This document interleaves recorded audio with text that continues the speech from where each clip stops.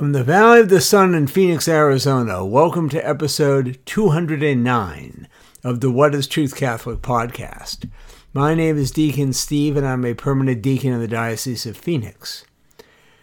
Well, we all know what life has become with the coronavirus. Our routines have been blown up. Some of us can't work and have to stay at home. Others of us are living in fear. But we are celebrating, even though all churches are closed, the fourth Sunday of Lent, Laetare Sunday. It is a time, despite these fears that we have, to rejoice. For if we did have Mass this weekend, or if you watch it on TV, as I plan to do tomorrow, you may see priests and deacons wearing rose-colored vesture to signify that spring is coming. It's actually here, and Easter is not that far away. So although we are all as a people frightened, isolated, social distancing, and all of that, we are not to live in fear. For Christ our Lord came into our lives to offer us hope, that we are to be people of faith. So when we're afraid, what I do is I just repeat kind of this statement: faith over fear. Faith over fear, over and over again, until the fear goes away. May our Lord give us the grace and the faith to withstand this coronavirus and all the ramifications that it has had on our lives. And may we continue our Lenten preparation as we rejoice in how much our Lord loves us.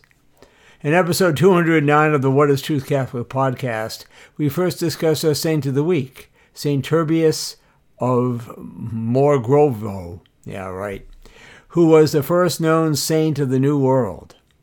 We will hear a homily for the fourth Sunday of Lent, as Jesus encounters a man born blind. In the segment entitled Catholics in the News, we will learn about priests in Baltimore and their efforts to increase sacramental participation. In our segment Truth in the Media, we will discover a new documentary movie about a popular saint. In the segment entitled, I Don't Get It, I will try to understand a new bill being considered in Alabama. Finally, during our Truth Topic of the Week, we will hear the truth from Pope Francis about freedom. All of this plus music from Aaron Hale, who sings, It Is Well With My Soul. This and more on episode 209 of What is Truth?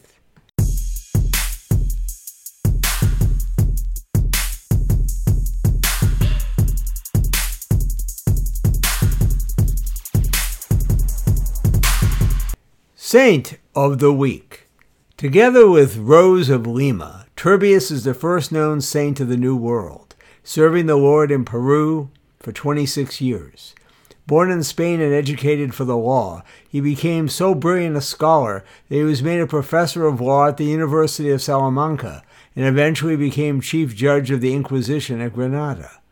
He succeeded too well, but he was not sharp enough a lawyer to prevent a surprising sequence of events. When the Archdiocese of Lima in Peru required a new leader, Turbius was chosen to fill the post. He was the one person with the strength of character and holiness of spirit to heal the scandals that had infected that area. He cited all the canons that forbade lay ecclesiastical dignities, but he was overruled. Turbius was immediately ordained a priest and bishop, and went to Peru, where he found colonialism at its worst. The Spanish conquerors were guilty of every sort of oppression of the indigenous peoples. Abuses among the clergy were flagrant, and he devoted his energies and sufferings to this area first. Turbius began the long and arduous visitation of an immense archdiocese, studying the language, staying 2 or 3 days in each place, often with neither food nor bed. Turbius confessed every morning to his chaplain, continued Mass with intense fervor. Among those chosen to whom he gave the sacrament of confirmation was the future Saint Rose of Lima, and possibly the future Saint Martin de Porres. After 1590, he helped, among others, the great missionary Francis Solanus, now a saint as well. Though very poor, his people were sensitive, dreading to accept public charity from others. Turbius solved the problem by helping them anonymously. His feast day is March 23rd. St. Turbius of Mogrovejo, I got it right this time, who served the vulnerable and brought the love of Christ to the New World. Our Saint of the Week.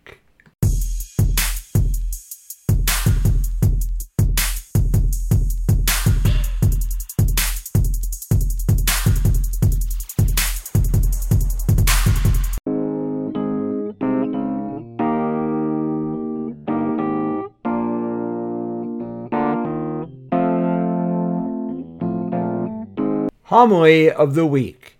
Today's homily is based on the readings for the fourth Sunday of Lent, as Jesus heals the man born blind. In this health crisis that we're having, it's easy for us to feel alone, to feel because of the need to stay away from other people, to feel isolated. And isolation and being alone, particularly when there's something we're afraid of, leads to incredible emotional roller coaster. We may be anxious, depressed, living in constant fear, always wondering if we have it, taking our temperature constantly. Every single thing we feel, oh my God, am I getting it? We can live our lives that way, in total fear. And that, although it's understandable for us to be afraid, that is where the evil one resides and wants us to be. But our Lord, as we hear in our first reading, as he sends the prophet to the family of Jesse and says, one of your sons will be king. And God picks the most unlikely, the youngest, and the one that Jesse never thought he would pick, David, who becomes, of course, a great king. God sent Samuel to get David. God came to David. In the gospel that we hear of the man born blind, we hear the story of Jesus rubbing the paste or whatever it was on the eyes of the blind man, and he is healed, and the whole story about who cured you, and he's from the devil, and all that kind of stuff. But the bottom line there, again, is that God, Jesus, came to man, this man born blind, to heal. God comes to us too, but sometimes we don't see it. Our Lord is trying to heal us, even and especially during this time of the health crisis. God wants to heal us from our fear. He knows we have it because we're human, but he doesn't want our lives to be destroyed or dominated by it. God wants us to have faith in him, to realize what is important, to realize that the most important thing, especially at this time, is to love him and one another, and that extraneous things of the world really don't matter. But the question is, are we living that way, or are we living in abject anxiety? You see, if we try to figure this out ourselves, if we think we can solve it, protect ourselves from it, isolate ourselves enough where we're not vulnerable, we're kidding ourselves. For if we're going to get it, we're going to get it. I'm not suggesting we don't take precautions. We should take every single precaution known to man, woman, or child. But at the end of the day, we don't control the outcome. But if we're trying to control the outcome and don't put our faith in the Lord, we will remain in fear. If we succumb to distractions that take us away from God so we don't have to feel the fear, drink too much, do things we're not supposed to do so we don't have to feel scared, we will again be running from God, running from ourselves in the fear. As soon as the alcohol or whatever we're using to distract ourselves wears off, we will still be in fear. It solves nothing.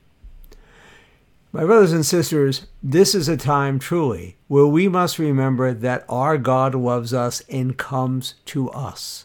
For God to come to us, it means we need to welcome him. We need to open our hearts and ask him and pray every day for the grace to live in faith, not to allow fear to dominate and destroy our lives. We are so many people who are a lot smarter than me have discovered that the evil one loves fear. That's where we're caught, in pride and fear. I thought that we can do something about it. That's pride. And our abject anxiety around it is fear. And that's where the devil resides. If we are to get out of this, we must allow God, who is trying to, come into our lives more and more. Yes, we can't get to Mass, but we can watch it on TV or we can read the Mass. Yes, we have to isolate ourselves as best we can, although I don't know about you, but I still have to go to work. My job doesn't close, at least not yet, which is more than a little scary. But let me tell you, we must ultimately put our faith in God. That is what is going to get us through this. But what is important to note is that in both the first reading in our gospel, God comes to us. He's trying to come to us right now. We just need to open our hearts, open our minds, and allow him to enter in. So how do we do this? Prayer.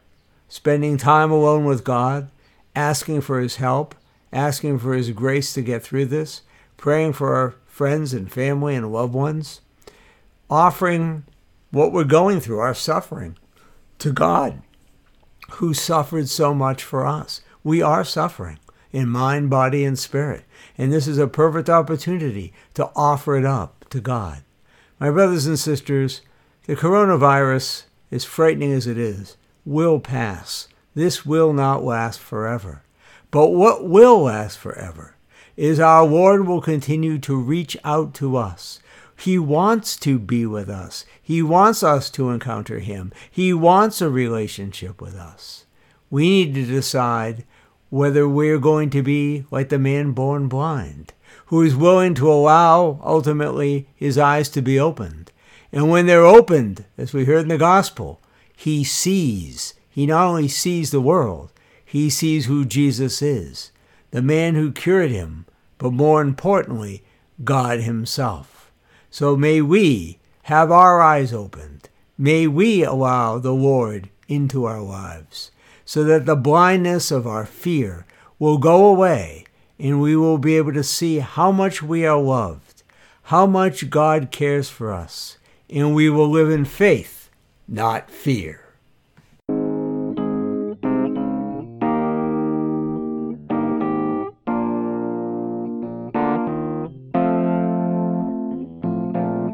Now let us listen to Aaron Hale and Friends, who sings, "It Is Well With My Soul."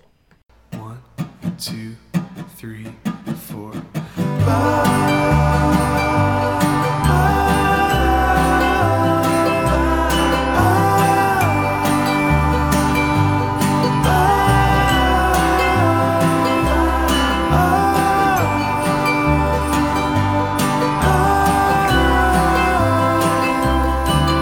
Then peace like a river attendeth my way, when sorrows like sea billows roll. Whatever my lot, thou hast taught me to say, it is well with my soul. It is well with my soul. It is well with my soul.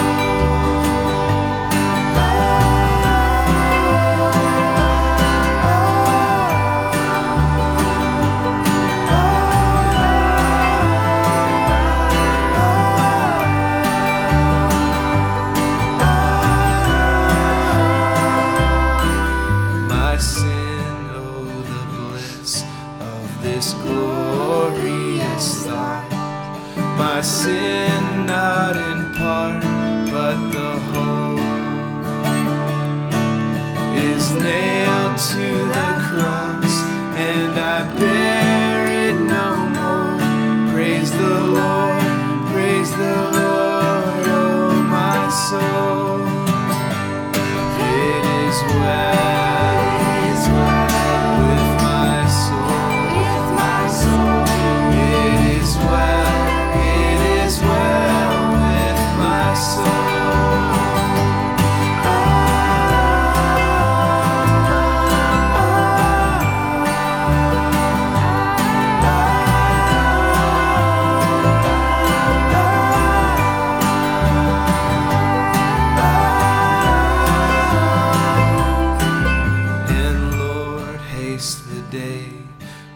my faith shall be sight.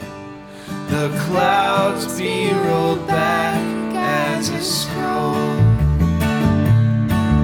The trump shall resound, and the Lord shall be said. Even so, it is well with my soul. It is well.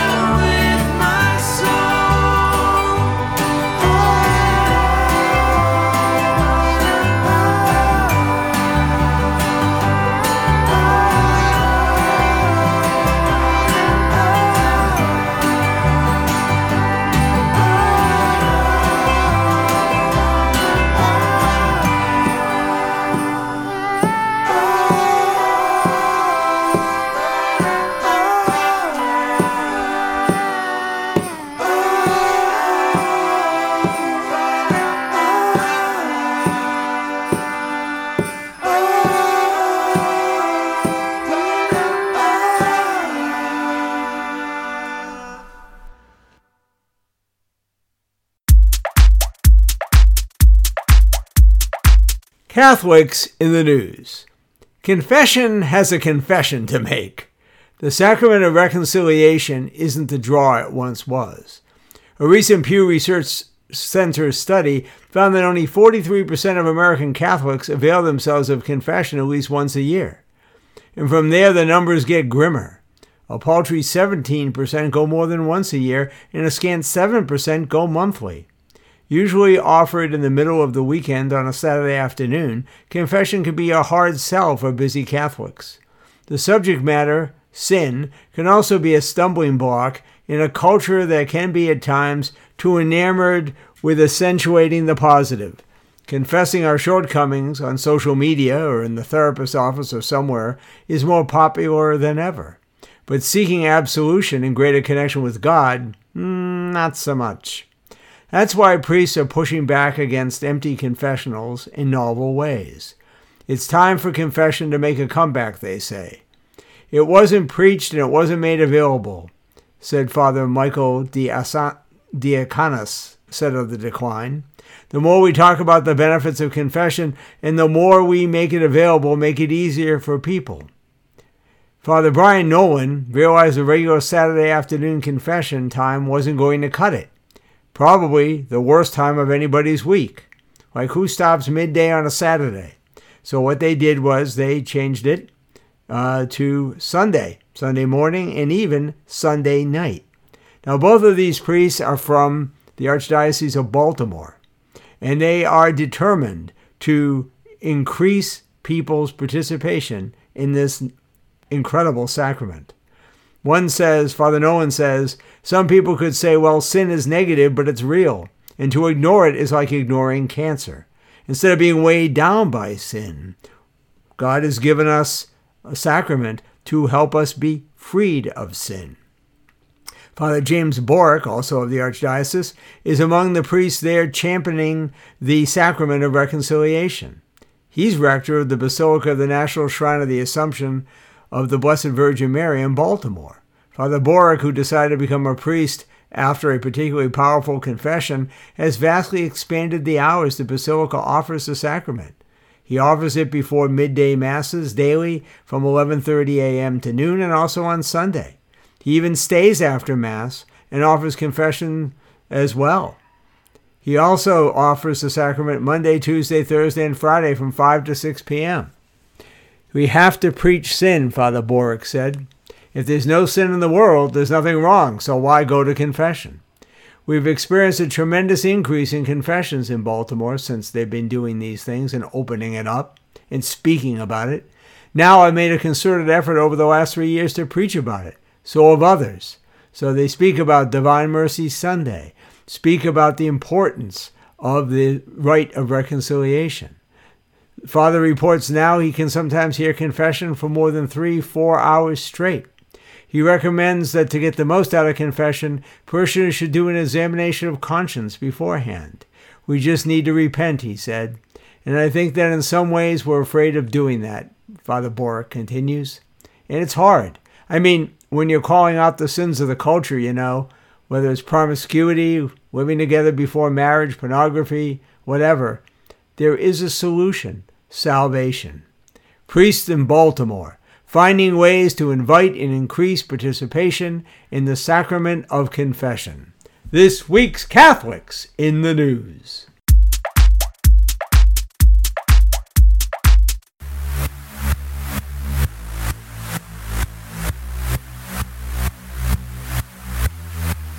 Truth in the media. Having just celebrated St. Patrick's Day, it's an opportune time to learn more about this popular saint. Thankfully, there's a new documentary film that will satisfy that need entitled I Am Patrick, the Patron Saint of Ireland, a production of the Christian Broadcasting Network, and a docudrama that kind of stays close to what we have been about and know about Francis. We have some dramatization, some expert witnesses, some narration, some evocative music. The story of Patrick is deserving of an action thriller, really. A citizen of the late 5th century Britain that was part of the teetering Roman Empire, Patrick was a member of a family that belonged to the church mainly for the purposes of getting lower taxes, which they also collected. Religion was kind of an afterthought. They owned slaves. Patrick learned Latin, played craps, lived a contemporary life. St. Augustine, he was one might call a dissolute youth. Then in the defining moment of a very young life, he was taken captive by Irish soldiers, spirited away to what then constituted the ends of the earth, Ireland, and was made a slave. He then had a reckoning with God that would influence and direct the rest of his days. Unlike a lot of historical drama, I Am Patrick eschews romanticization and gives one a sense of how brutal life must have been in the early 400s AD, a civilization that existed in small, concentrated outposts surrounded by a great beyond, a tribal, mostly pagan empire falling apart. It was through this that Patrick had to navigate once he heard God's voice telling him to flee back to England, where he was enslaved again. Fasting, which he would do all his life, wasn't much of an option for Patrick during his flights. The historian Thomas O'Loughlin describes him as living on his wits, something akin to a prisoner of war. Likewise, when he returned in 432 to Ireland, Patrick was still technically a fugitive as a runaway slave. Most of I Am Patrick is based on the saint's Confessio, which he argues himself is the least among the Christians, and provides all of the very meager biographical information we have on him. This is fleshed out by the academics and historians who speculate, knowledgeably, about what likely happened and why. I Am Patrick, a new documentary/docudrama giving us a glimpse into the life of this great saint. This week's Truth in the Media.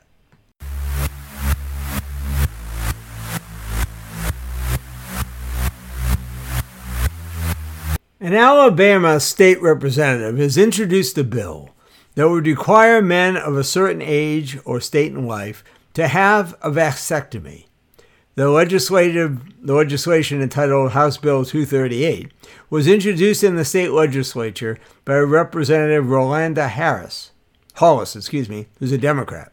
It provides that a man must undergo a vasectomy at his own expense within 1 month of his 50th birthday or the birth of his third child, whatever comes first. Hollis tweeted on Twitter recently that her aim is to neutralize the abortion ban bill and help men become more accountable as well as women in planning families. The bill aimed to neutralize the Human Life Protection Act, which bans most abortions in Alabama, by forcing men to sterilize themselves, basically, which is what a vasectomy is, to cut down on the number of cases where abortion is even an option. The responsibility is not always on women, she said. It takes two to tango. This will help prevent pregnancy as well as an abortion of unwanted children. So let me get this straight.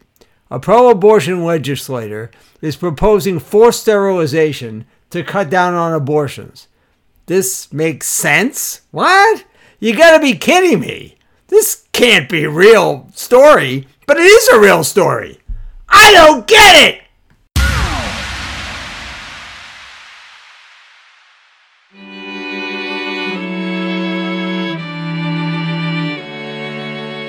Truth topic of the week. Freedom seems to be one of the greatest goods that people want in the world. Recently, Pope Francis spoke about what true freedom actually is. God gives the grace both to follow his law exteriorly and to accept it into one's heart, which is what gives true freedom from passion and sin, Pope Francis said. Let's not forget this. Living the law is an instrument of freedom, which helps people to be freer, which helps people not to be a slave to passion and sin, is the whole point.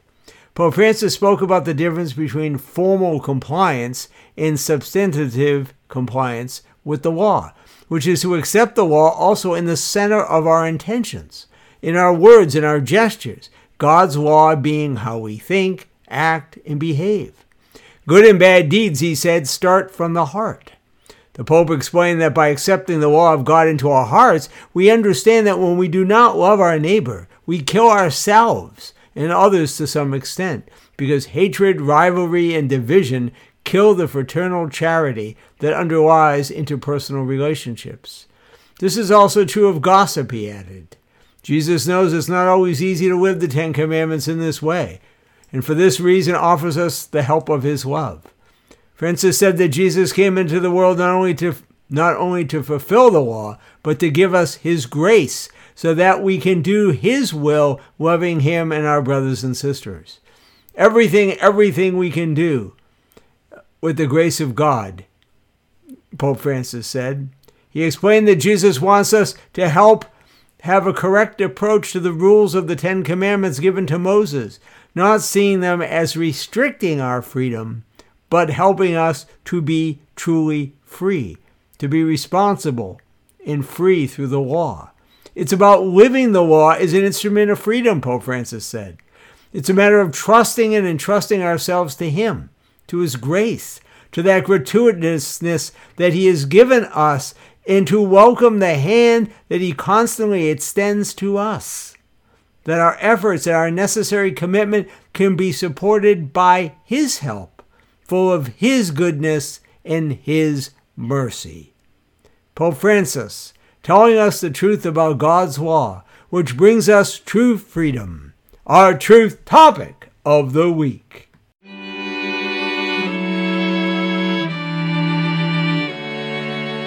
Well, we've come to the end of episode 209 of the What is Truth Catholic podcast. If you want to let me know how you're doing, particularly during this coronavirus crisis we're having, please email me at deaconstevew, all lowercase, DEACON, stevew@gmail.com. Now, I've made, as I've thought about things, a decision regarding the podcast. I am going to continue to record weekly, unless I get sick and can't. But I'm going to do special editions. Now, if you recall, for those who've been listening, special editions are a lot shorter, mainly a reflection or talking about what's been going on in the world and God's presence in our lives, whatever it may be. Let the Spirit decide that. So I'm going to do those, as long as I'm healthy, weekly. Be posting generally on Saturdays. And I will continue that through the end of the crisis, as well as obviously some talk, assuming I'm healthy, on Easter about Easter and wishing you all a happy Easter and all of that. So the podcast will continue through the special edition format. They'll be a lot shorter, maybe 10 minutes, and we'll go from there.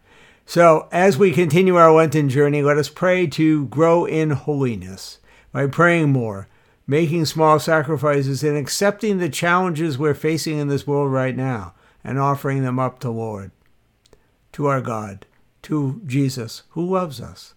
Lord, help us to discern the truth you call us all to live. Help us to live in this truth so that we can be as you created us to be, truly free. And let us ask Our Lady's help in this journey. Hail Mary, full of grace, the Lord is with thee. Blessed art thou among women, and blessed is the fruit of thy womb, Jesus. Holy Mary, Mother of God, pray for us sinners now, and at the hour of our death. Amen. Until next time, God willing, next week, in our special edition, this is Deacon Steve. I invite you to join me as we discover together what is truth.